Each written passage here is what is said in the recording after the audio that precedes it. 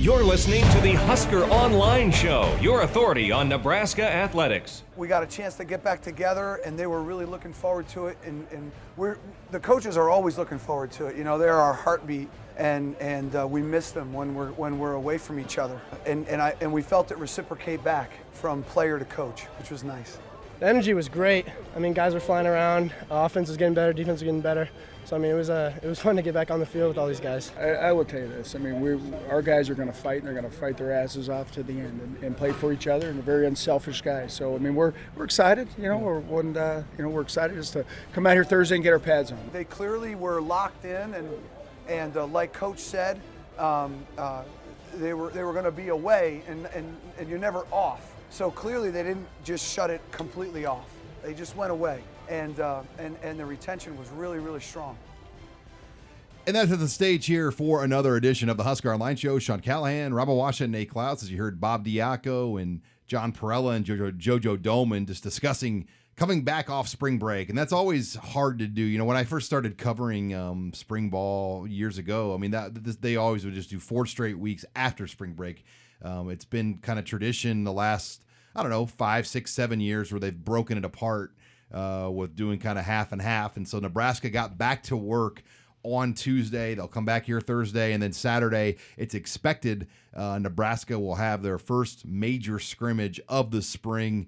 And usually you do 2 of those before the red-white game, and they're usually on the 2 Saturdays leading up here to the April 15th red-white game. And you know, I think we get all these questions every week in our Red Sea Scrolls chats and other things. People want definitive answers. Well, these scrimmages, I think, are going to give us a lot of these answers. We're not going to get all the answers, Robin, but I think just getting a chance to see the offensive line in more live situations in a scrimmage, the running backs, the quarterbacks, the defensive front, the Joshua Kalu move. I mean, there are so many things that I'm looking forward to seeing when we get to see these scrimmages. Yeah, it's gonna be the first chance to actually get to see some real football, and obviously they're gonna probably limit how much they tackle to the ground and how much actual hitting is going on. But for the first time, it's not just going to be 7-on-7s quarterbacks thrown against air. There will be a pass rush. There will be running the ball between the tackles, and so those are the types of things where, like you said, you can really learn a lot more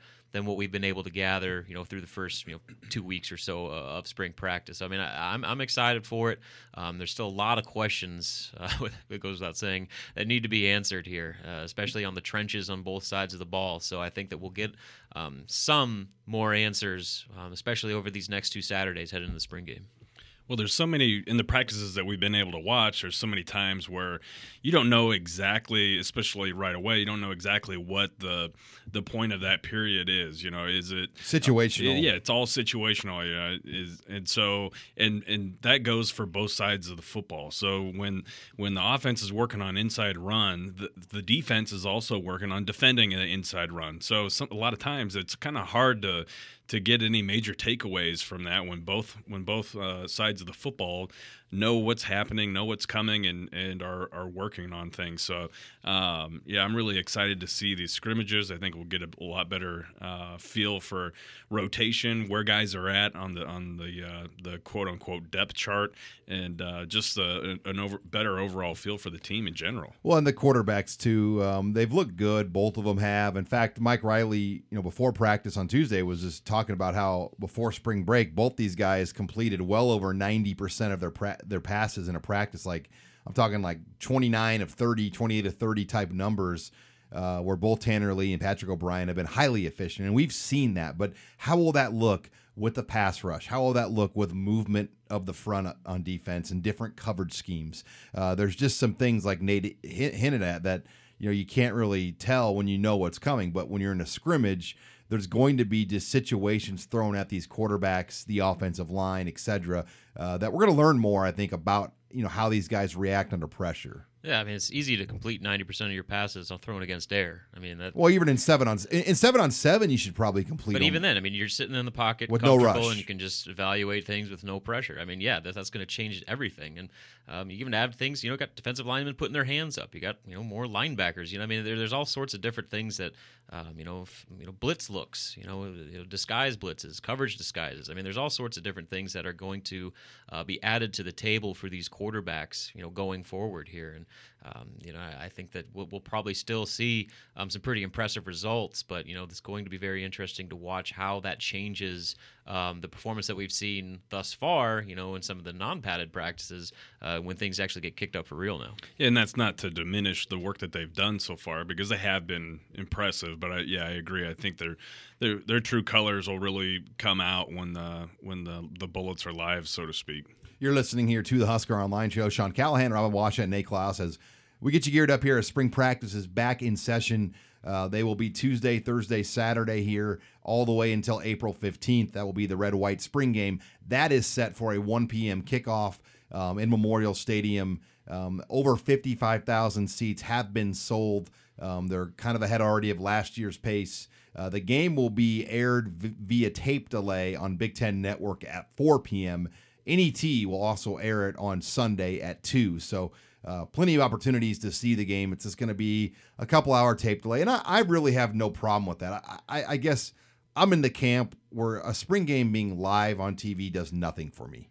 Yeah, I mean, basically... Have it on TV, but it doesn't necessarily need to be live. I mean, it's not like this is like a live game. Yeah, I'm with you on that one, especially for most people. That the real diehards are going to DVR it anyway and just watch it on loop time and again. So it doesn't really matter when it airs, but the fact that it is airing, on a essentially nationally televised network, still pretty good value there.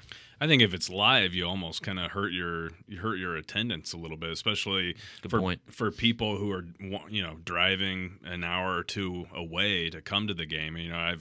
I've heard and seen people talk about driving from Sydney, Scottsbluff, Shattern to come to the game. Well, if it's live, then they may be less apt to travel clear across the state to go to a spring game. So I like that it's on TV. I don't care if it's live or not. I actually kind of prefer that it's not live. When it is live, then you have like all these we got to get off the air by 3, and they kind of put a gun to your head to finish the game and do a running clock or do something crazy to speed the game. So it'll be tape delayed on BTN, and hopefully the weather's going to be a lot better than what the current 10-day forecast is showing, because it's been just kind of miserable the last few days, and it looks like it's going to be kind of on and off miserable going forward. So hopefully the weather will clear up. One other thing I wanted to bring up here, guys, about Bob Diaco and this defense.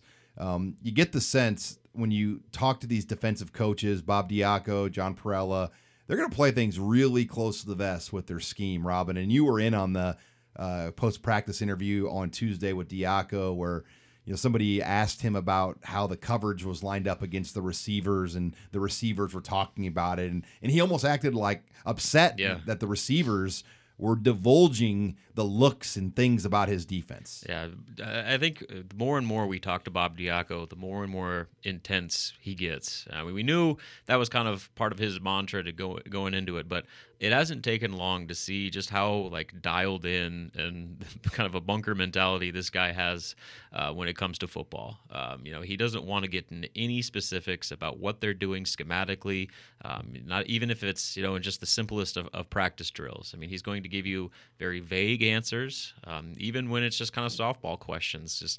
And I think that's just kind of part of his makeup. I mean, he's a guy that is dialed up to 100 in everything he does, and so the idea that you're going to get him to sit down and break down some of his favorite coverages to run, I mean that's not going to happen. And so he's not going to tell you much of anything. Exactly. The good news is we found that Bob Elliott is probably one of the best sources you can go along to. with Dante Williams. Yeah, Dante Williams is great, but I mean, if the defensive coordinator is not going to tell you stuff about his defense, at least you have his career mentor that's going to at least give you something. And what's funny, a guy like Elliott, when he was at Kansas State and Iowa, the coordinators and assistant coaches really don't do interviews at either of those two programs. I mean, they really keep the media away. So I'm sure Elliott's probably doing more interviews now than he's ever done in his career. Yeah. Yeah, that was an interesting interview, and it was almost like he was he was enjoying being able to explain the responsibilities of some of the players, especially in that secondary, that safety and corner that they have in the defense. So he was more than happy to kind of talk about some of the recent moves and changes that they've done and why they've done that and how those players kind of fit into those roles. And speaking of those changes and moves, when we come back, we're going to start off our discussion with that as Joshua Kalu is playing safety, Lamar Jackson now number one corner. We'll give our thoughts on that and some other spring storylines next. You're listening here to the Husker Online Show. You're listening to the Husker Online Show, your authority on Nebraska athletics. It was just, pretty much a meeting of the minds, Coach Diaco, Coach Elliott, myself, Coach Riley. It was just pretty much just a collection of things of just looking at other combinations of players just to make sure we're getting the best players on the field. It's not to say that it's all done right now, but, we're just trying different things and see what works, and see what gels as a unit and, try to get the best guys on the field together. We grade every player, every play, every day. In doing that, we're trying to be sure that we have our best players on the field most, and then how long they can play and how well they can play in the structure and in the call will then determine how long. It looks like Josh and some others needed to maybe just take a look at another position to see just how many good players we can get on the field at one time. And welcome back here to the Husker Online Show. Sean Callahan, Robin Washut, and Nate Klaus, as you just heard corners coach Dante Williams and defensive coordinator Bob Diaco discussing the move of Joshua Kalu, the longtime corner, now back to safety. And really, I think this move, guys, has as much to do with Lamar Jackson as it does with Joshua Kalu. And I think when you look at this secondary right now, there are three guys that are the best players right now: Chris Jones, Joshua Kalu, and Aaron Williams. Then you get down to that fourth spot. You've got several guys: Antonio Reed, JoJo Domann, Lamar Jackson, etc. And it's like, who's the best guy of that group? And I think it's pretty clear right now they think it's Lamar Jackson. Yeah, I mean, it's pretty clear. In fact, Bob Elliott said as much. He said that, Lamar kind of forced the issue a little bit with how well he's been playing this spring. And when you have that luxury to remove a 2-year starter at cornerback to safety and feel just as good about the guy replacing him, that's pretty good luxury to have. And, kind of looking forward to what this means for Kalu, I think it's actually a pretty good fit. For one, I would argue he may be Nebraska's best ball-hawking defensive back. I mean, just as far as, making plays on the ball. Two, he's maybe one of their best open field tacklers. And so you combine those two traits, that's pretty good, skill set to have at safety. So, I think it makes a lot of sense, and especially with this, staff's, clear, point that they're going to get, do whatever they can to get the 11 best players on the field. And if that means, like I said, removing a, 2-year starter and changing the positions for, a true sophomore, then so be it. Well, and the other thing, I think it not only helps Nebraska, but it might help Kalu in the future with his NFL prospects, because he's now going to be able to show that he could play corner, he could play safety, just that versatility. He could be a nickel. He's done a little bit of everything in college, but the one thing that was hammered home after practice on Tuesday was that they are all about getting the top 11 players on defense on the field at the same time, and that especially in the secondary, they want the top 4 guys back there. And Bob Elliott said if Lamar Jackson is one of the best and Joshua Kalu are one of the best, and they're playing the same position, we had to look at moving one of those guys around, and it made a lot of sense given Kalu's background as a nickel and as a corner to play that field safety, because they are asked to cover slot receivers at times. And I think a lot of it's all about the rise of Lamar Jackson and really him kind of starting to come into his own and become the type of player that I think a lot of Nebraska fans expected him to be from the second he stepped on campus. You're listening here to the Husker Online Show as we discuss the moves here in the secondary. And, I get this question, Nate, all the time. Well, in recruiting, rivals had Lamar Jackson, the number 1 safety in the nation. So why is Lamar Jackson not playing safety? I'm like, well, first of all, the coaches don't care what we think at rivals. They make their own evaluations when they decide where a guy fits best. Well, yeah, exactly. I mean, the the scheme that you run is going to dictate where you play or what type of player fits in best at whatever position it might be. So at Rivals, yeah, they had him as a safety largely because that's what he played in high school. He played some safety. He even played some linebacker in high school. He was the team's quarterback. He really didn't play any corner specifically in his high school career. And that's pretty common because if you have a guy at corner, usually teams are going to throw away from that side, where safety allows you to be involved in every play on the field. Yeah, you put your best player at the most important positions, and a lot of times that means that you're going to be playing a lot of quarterback because you touch the football every time, and maybe a lot of safety because you can kind of be that center fielder back there who's coming down making plays or who can run sideline to sideline and be a ball hawk back in the back end. So he never really played corner, so that's why he wasn't really rated as a cornerback coming out of high school. You're listening here to the Husker Online Show. Sean Callahan, Robin Washut, Nate Klaus, as we discuss some of the moves here made on Nebraska here in the secondary. And I don't know if there's going to be any other moves. I mean, we'll probably get a better idea of that Saturday if they're going to try some other moves out there. But a lot of position battles still up for grabs, Robin. Questions still remain at that offensive line, at tackle, both right and left. Center, I think, still is a question. The depth at tight end. I mean, you can go down the list. Who's the running backs that are going to be the key guys? Is it Ozigbo a factor, or is it Trey Bryant, Mikael Wilbon? I mean, we could do a whole show on still the major questions that surround this team at key areas. And I think that was something that we knew was going to happen going in. I mean, there were just far too many major question marks at so many different spots for us to get firm answers, by the end of spring, let alone halfway through it. So the good news is, like we've mentioned, the next couple Saturdays here leading into the spring game, I think are going to at least help us take a few steps towards answering some of those questions. But most of those, the long list you mentioned, a lot of those aren't going to get answered until, on into through the summer, into fall camp, and maybe even not even until the first game, just because, I mean, there's some serious issues that Nebraska still needs to address this offseason. And I feel like the coaching staff kind of wants it that way. I mean, obviously, you'd like to have some answers at a handful of different spots right now at this point in time. But at the same time, I feel like they're comfortable with so much competition going on because guys are actually out there fighting for their jobs each and every rep. They're taking extra steps away from the practice field, whether it be in the film room or in the training room or whatever, to learning the playbook to get better at and improve as a player. So I think this competition that is going on pretty much across the board on both sides of the football is a good thing for this team.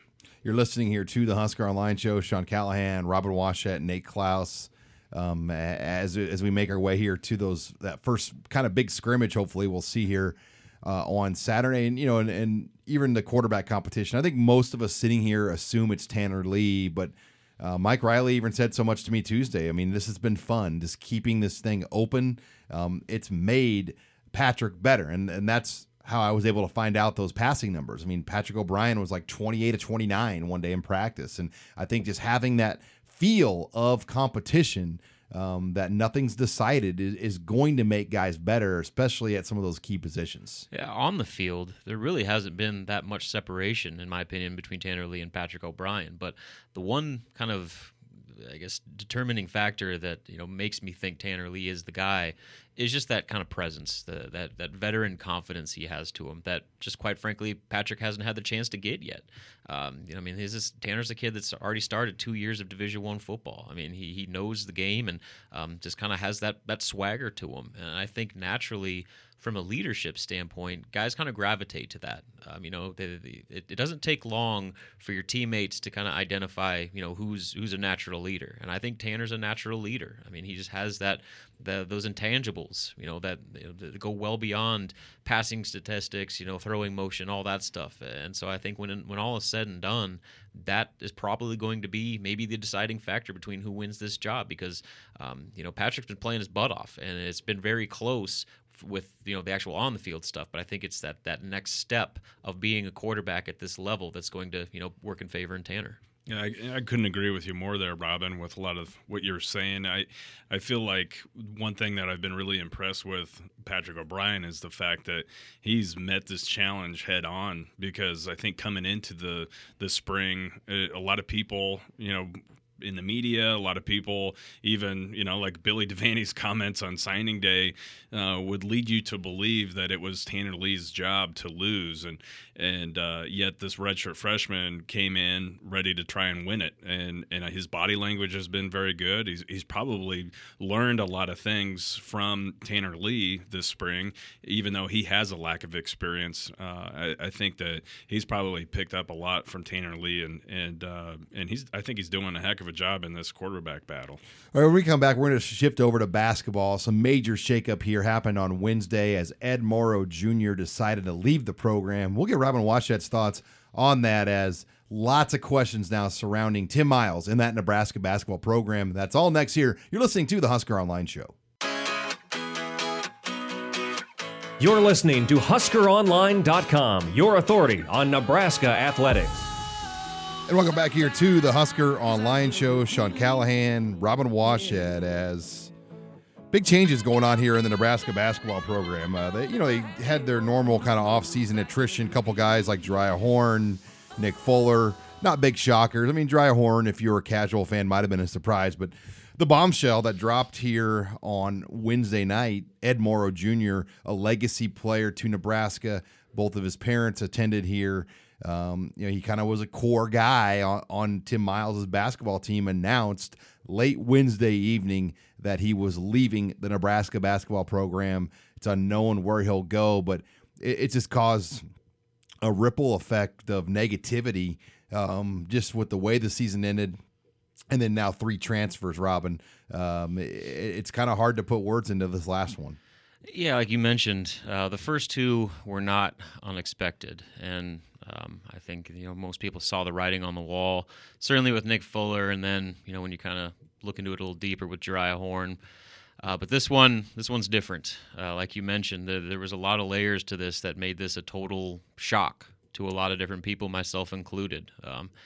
Ed was one of the core guys of that 2015 class. I mean, he and Glenn Watson were the centerpieces of Tim Miles' building of the future for this program. He was obviously he made his name out in Chicago, but in a lot of ways, I mean, this is a guy that is entrenched in your program, going back generations. His dad played football here. His mom was a star basketball player here. His aunt played basketball here. He was born and raised in Lincoln.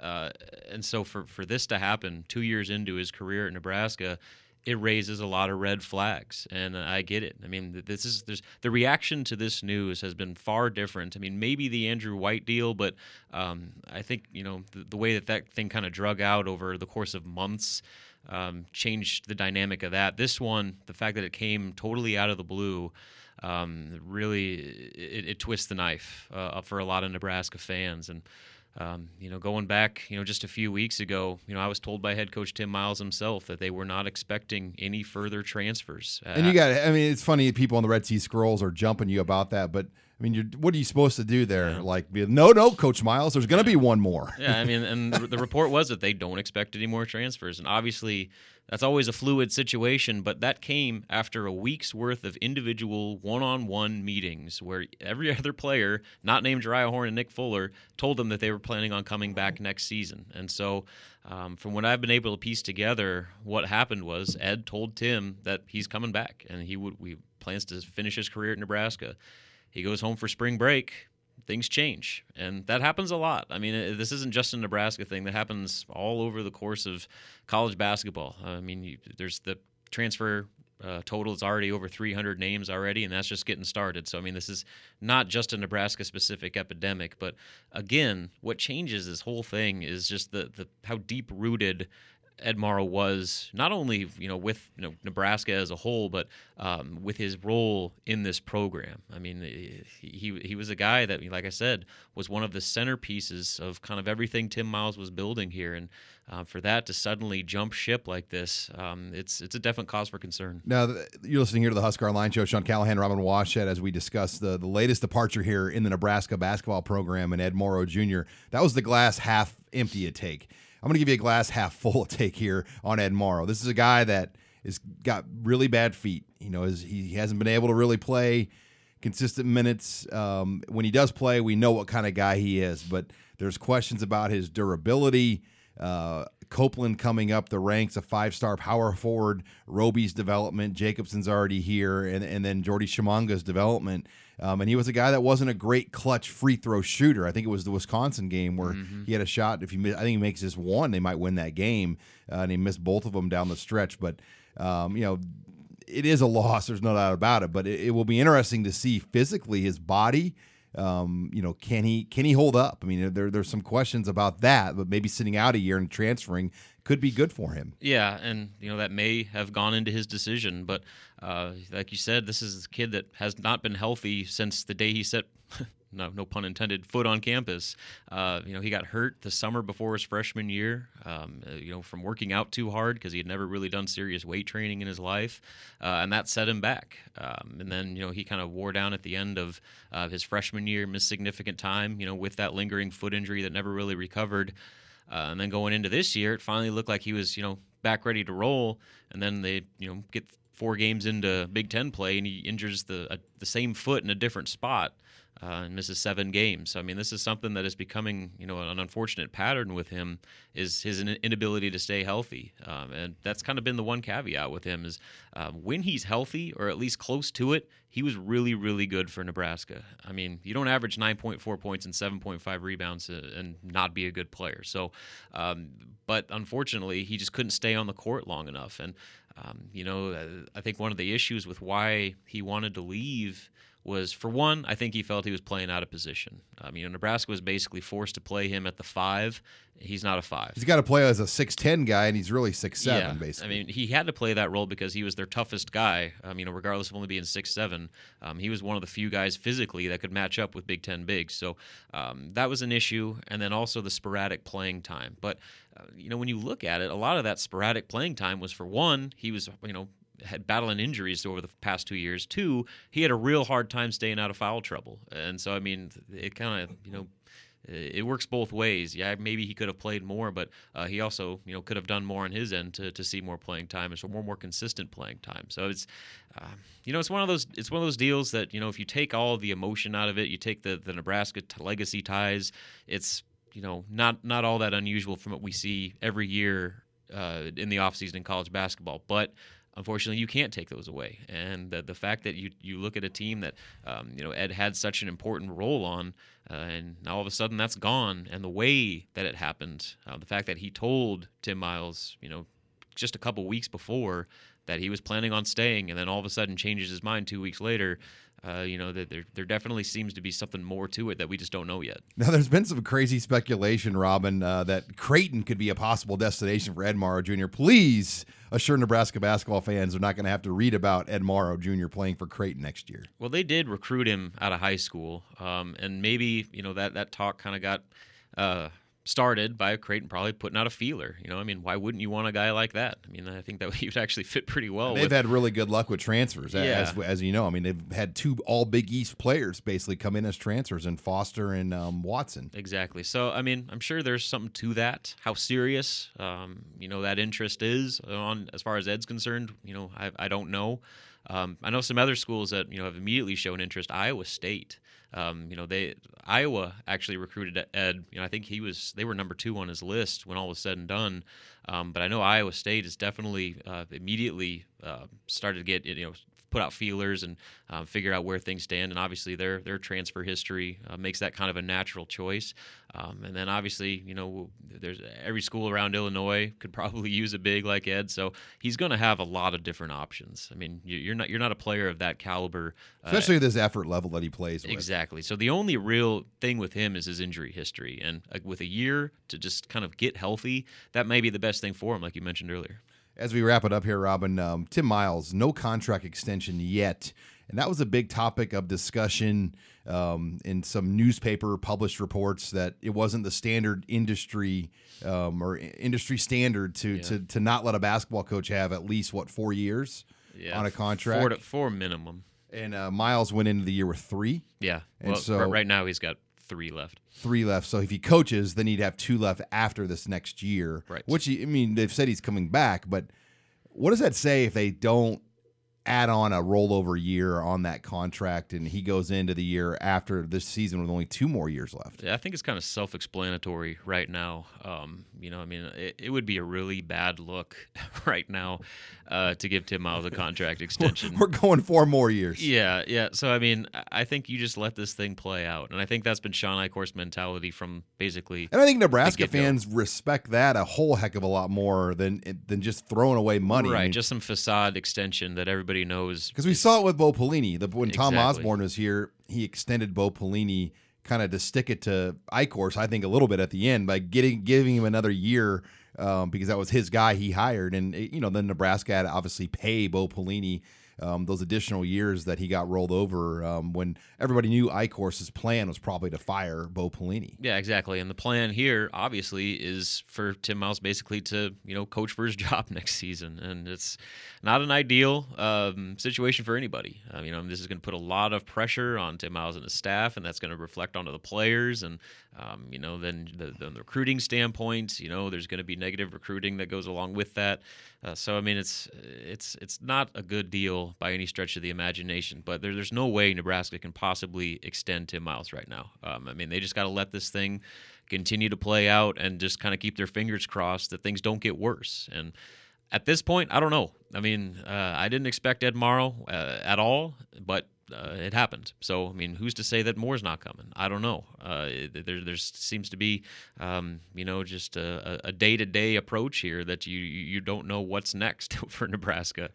When's the next shoe going to drop? So we'll see how it plays out. But I think at this point, they're just going to roll into next year with whatever they can get and hope for some sort of magical turnaround to reestablish some faith in what Tim Miles is doing. Well, we didn't even get into the recruiting this week, and we can save that discussion for next week's show. I'll put some stuff in Tunnel Talk. How about that? No Tunnel Talk this week. Oh, well, never mind. But we will get more. We just ran out. We had to go all Ed Morrow this week, but we'll cover plenty of recruiting as a lot's going to shake out. Another scholarship available. But when we come back, we got to take your questions in the mailbag, and there may be a basketball recruiting question in there. So we'll take those questions next. You're listening here to the Husker Online Show. This is Husker Online, your authority on Nebraska athletics. I love it. You know what? Truly. You know what? That's the one thing I've always appreciated about when Al Davis was alive was his willingness to be different and be that rebellious team, the rebels, and I loved that about him. I thought he was he was always good to me, good to my family, and I just wish him the best. Mark's doing a great job, Mark Davis, and just wish those guys the best. I'm fired up to go see him play. I'm not a big Vegas guy. I'm not into gambling and all that kind of crap, but I love the Raiders. It's gonna be awesome. I wish it was next year. They gotta wait now. What, 3 years? Come on, it's only $1.9 billion. Come on. Boy, if you want to get John Perella to talk and be in a great mood, just talk about the Raiders with the guys. Sean Callahan here, Robin Washington, Nate Clouds back on the Husker Online Show. I asked Perella on Tuesday his thoughts on the Raiders. He finished his NFL career, in Oakland, playing for Al Davis's Oakland Raiders for his final 3 seasons, and just loved his time there. They were in a Super Bowl, and he's a big fan of the move to Las Vegas. So that was interesting just to hear his take. But this is that time of the show. It's the mailbag. Unfortunately, we are without our intern, Matt Reynoldson. He's got a conflict today, so I'm going to do my best to get through the mailbag here with some of the questions as we'll debate all these questions out of the gate. Let's see. Here's one. Hello, Matt. Thanks for doing the mailbag every week. I have heard both Coach Miles and Coach Erstad like to schedule harder than standard out-of-conference opponents to test the push of their prospective teams before conference begins.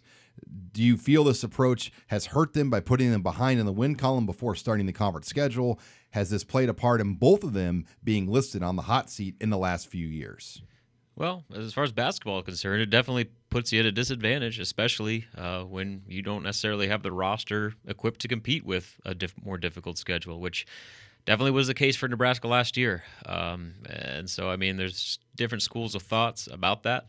Obviously, when you play better teams, not only do your losses not look as bad, you have the opportunity to pick up some pretty substantial wins that can look really good on a potential, like the Dayton win at one time this year, on a potential tournament resume. But the problem with that is you're putting yourself at risk for not even being in the discussion for postseason play because of your overall record, which again was what Nebraska fell into. So, I think. We talked about the Nebraska situation with basketball. I mean, obviously they didn't have quite the roster they thought they were going to get, and things just completely turned into a disaster. But I think in general, I like that approach. I mean, I would much rather Nebraska play a schedule like that than play Southwest Missouri Tech and Louisiana, A&M, and to get 12 wins out of the gates and then completely be a disaster in conference play. I think it's good to test your team, maybe not quite to the extent that they did last year, but you got to give yourself some legitimate challenges. That's what the best of the best do. That's why they play all those tournaments where you got Yeah, that's the game changer. Those conference, those early tournaments, whether it's Thanksgiving or Christmas. I mean, you can really. This year was maybe the toughest one we've ever seen Nebraska play in. Yeah, so there's a fine line in doing that. I mean, you have to be able to have the horses to compete with a schedule like that, but at the same time, you also got to give yourself a chance to have a resume strong enough when it comes to picking your school over another for a potential tournament bid. I like it. I like it a lot. It helps you build your RPI. But you have to be smart about it, though, because you have to know what type of team you have. And you better not go schedule a heck of a out-of-conference, schedule here if you know that your team is going to be young and inexperienced and or if you're going to have some glaring weaknesses, because you could really start off behind the eight ball. But for the most part, I like it. It's always been the approach that Darren Erstad has taken with his teams, is to try and build that RPI up and then and get some experience facing some tough competition before. And this year they've played the number 1 and number 2 teams in the RPI, Oregon State and Arizona. Mm-hmm. And they've beaten Arizona. Exactly. So now the theory is you go and take care of some business in the conference play, and you're going to be sitting pretty well here. So I like it for the most part, but you do have to know what type of team you've got. Well, and first of all, the question is that Erstad's on the hot seat. I still don't buy that. I mean, the guy's made the NCAA tournament 2 out of 3 years. Because he lost a couple of early season series, the guy's on the hot seat. I don't know. It really grinds my gears. Because the baseball team has played well, winning 3 out of 4 at Cal Poly. They just blasted the doors off Kansas State. Now they have a big conference series at Indiana against a team with a top 30 RPI, so that will be big to see. Next question here in the mailbag. What are the strengths and the weaknesses in this tight end group right now? Well, I really like Tyler Hoppus's ability as a receiver. I think that's going to be one thing that fans are going to be pleasantly surprised with. Obviously, you lose a guy like Ethan Carter, it's very difficult to match an athlete like that. But Tyler, he's going to be better than a lot of people give him credit for. I mean, you don't get praise from your offensive coordinator when you're like 4th or 5th on the depth chart the way he did from Danny Langsdorff last year. So I mean, the coaches are very high on him, and I think that that's going to be one thing that might be an advantage Nebraska has that people don't necessarily think about. But the disadvantages, obviously, inexperience. I mean, you're talking about a complete sweep of the entire depth chart with guys that have never played any significant football in Nebraska now being elevated to your 1st, 2nd, and even 3rd string. So, I mean, there's going to be a very quick learning curve that these guys are going to have to undergo in order to be battle tested, for a pretty difficult schedule coming up this season. Yeah, I mean, the things that I take away from the tight end group right now are they have got some decent receivers with Tyler Hoppus, even a Matt Snyder, David Engelhop has even kind of started to emerge as a guy. They're all athletic. They're all very athletic and catch the football, but the physical presence in the run game is something that I kind of worry about and would probably point to as a weakness right now. I don't know if they have a guy that they can necessarily count on as being a dominant blocker when they need him to be, especially when they go in a heavy tight end set. Do they have 2 or 3 blockers that they can really rely on in the run game? That's probably my biggest question, because for as athletic athletic as Ethan Carter was, he was equally as impressive as a run blocker for the majority of his career too. So they're definitely going to miss that aspect of losing all those tight ends from last year's roster. All right, we're running out of time here, so we got to kind of give shorter answers if we can. Here as we take your questions in the mailbag. Nate, a couple of recruiting ones for you. Which recruit over the last 5 years do you still wonder how he did not end up at Nebraska? Yeah, that's a tough one. Well, Jameer Calvin this year would be one. Yeah, I mean, Jameer Calvin, you've got I think ones that sting are the ones that you lost to other sports, Monte Harrison and Bubba Starling. Both those guys really hurt, because you kind of count on those guys almost, but guys that sting that you definitely got away. Josh Freeman and Blaine Gabbert in another era. Yeah, in another era. 2 first-rounders from St. Louis and Kansas City as quarterbacks. I mean, that one always will linger in my mind. For sure. And maybe a guy who could have been a program changer and set things on a different course was a Mark Sanchez when they I'm not saying they would have gotten Mark Sanchez, but they kind of put both those guys on the spot with Harrison Beck and Mark Sanchez and said, okay, we're taking one guy, and whoever takes that spot first is the guy. And Sanchez was set to visit that weekend, and Harrison Beck went ahead and committed. So who knows what could have happened there. Last question here in the mailbag for all three of us. Briefly describe your first Memorial Stadium game day experience. How old were you? Who were you with? And what do you remember? Robin? Well, my first one was back in 1994 for the Nebraska's home game against Wyoming when Brooke Behringer led Nebraska to a closer-than-expected victory despite suffering a collapsed lung. And the funny twist to that is my dad's a native of Wyoming, and so he used some of his ties to get us tickets in the Wyoming visitor section. And in front of us were these 2 big old cowboys, like legitimate cowboys with the hats and the long leather jackets. And there was no smoking allowed in the stadium. And these dudes bust out these big old cigars and just start going to town on them. And like timid little usher comes up and tries to tell them to put him out. The reaction on those cowboys' faces was hilarious. I'll never forget it. And they were like, "You mean to tell me I can't smoke my cigar?" I'll never forget it. It'll be entrenched in my memory forever. My first game, I believe it was in 1991, the home opener against Utah State. I went with my dad, and I got sunburnt terribly. But I did come away with a Keithan McCant autograph. It was the fourth quarter, and the starters were out of the game, and I took my program over to the fence where the bench was, and Keithan McCant was over there, and I asked him for an autograph, and he signed my program. I still have it somewhere. But yeah, that was a memory that will stick with me. For me, I'm lost on the year because I believe it was '88. I went to see Nebraska play Utah State. That was my first game, and I just remember obviously the crowd. Steve Taylor was the quarterback, but then the first real big game I went to was the '91 Washington game. It was number 9 versus number 4. Washington ended up winning the national championship that year.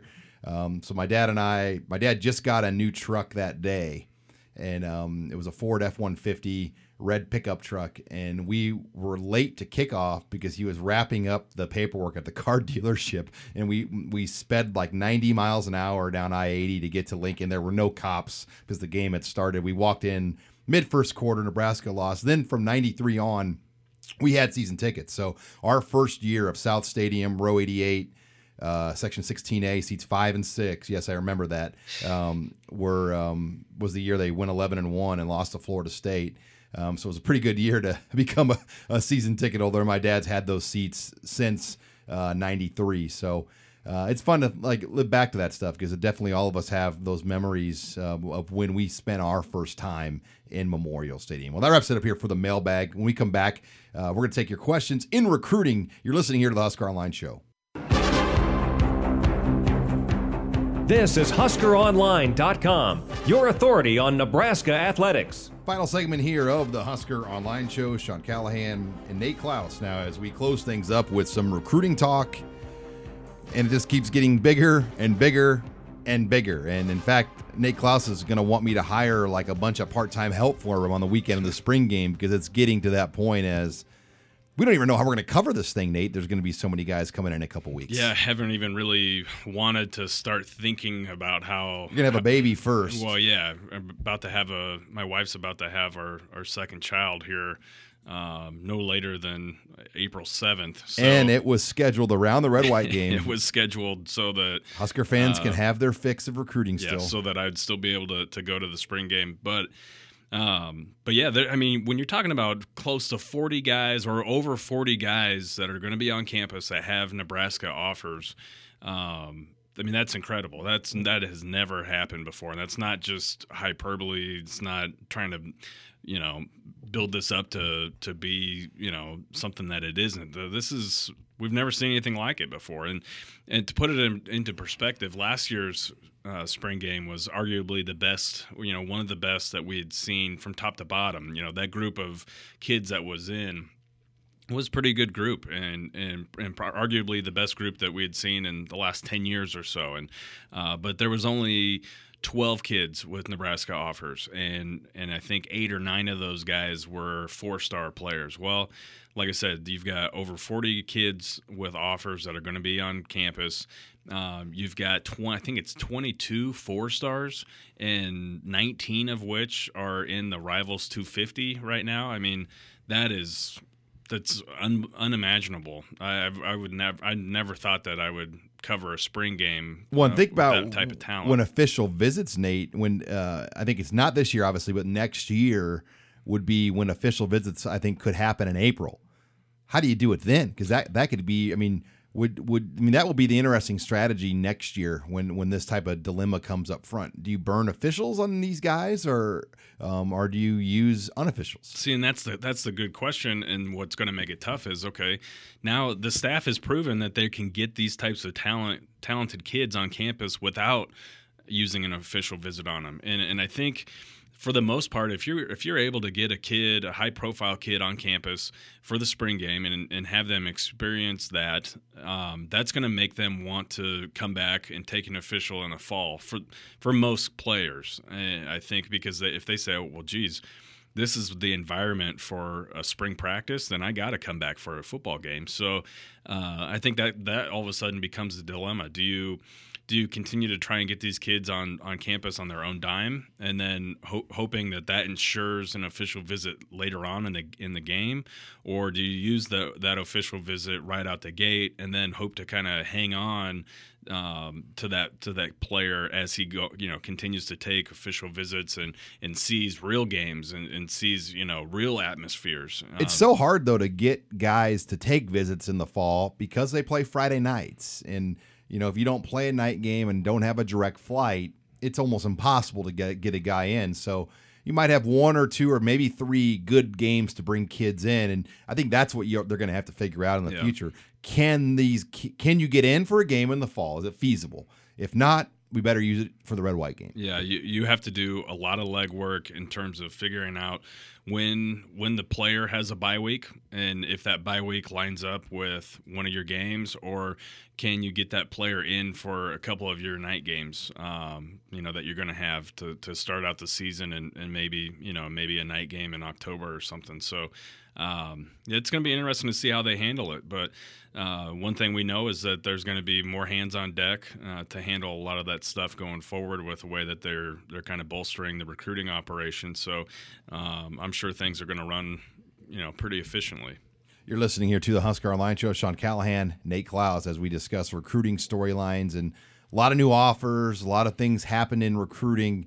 I guess I want to start with quarterback, Nate. What is your read on kind of where all the attention has gone to? We discussed Yankoff's move last week, but did you see any developments since the Yankoff decision to Washington that kind of led you to believe this is their number one target now going forward? Well, honestly, the only real movement that we've seen on the quarterback front is that Nebraska has kind of tried to spark things up with another Washington quarterback commit, Jacob Sermon, who's a Rivals 100 quarterback. who's actually rated higher than Colson Yankoff. Nebraska, Danny Langsdorf offered him about 2 years ago. I think Nebraska was his first or second offer that he received. So the Huskers have known about Jacob Sirmon for an awful long time, and it's pretty rare to see a team sign 2 top-notch quarterbacks in a class. I mean, it happens, but anytime you've got 2, top 4-star type of recruits playing a position where you can only get one guy on the field at a time, I think that puts a little doubt in some other kids' heads. So Nebraska's tried to make a move with Jacob Sirmon. I don't know what's going to happen necessarily out of it, but I do think that there's a chance that something happens, and it could possibly be a spring game visit or a visit this summer or this spring at some point. But they're trying to make a move there. But I do feel like Nebraska is confident enough in the way that they've recruited the position over the past couple of years that they're not going to panic. They're not going to just start throwing out a bunch of offers to kids, because they lost a player who committed elsewhere. I think they're taking a measured approach here.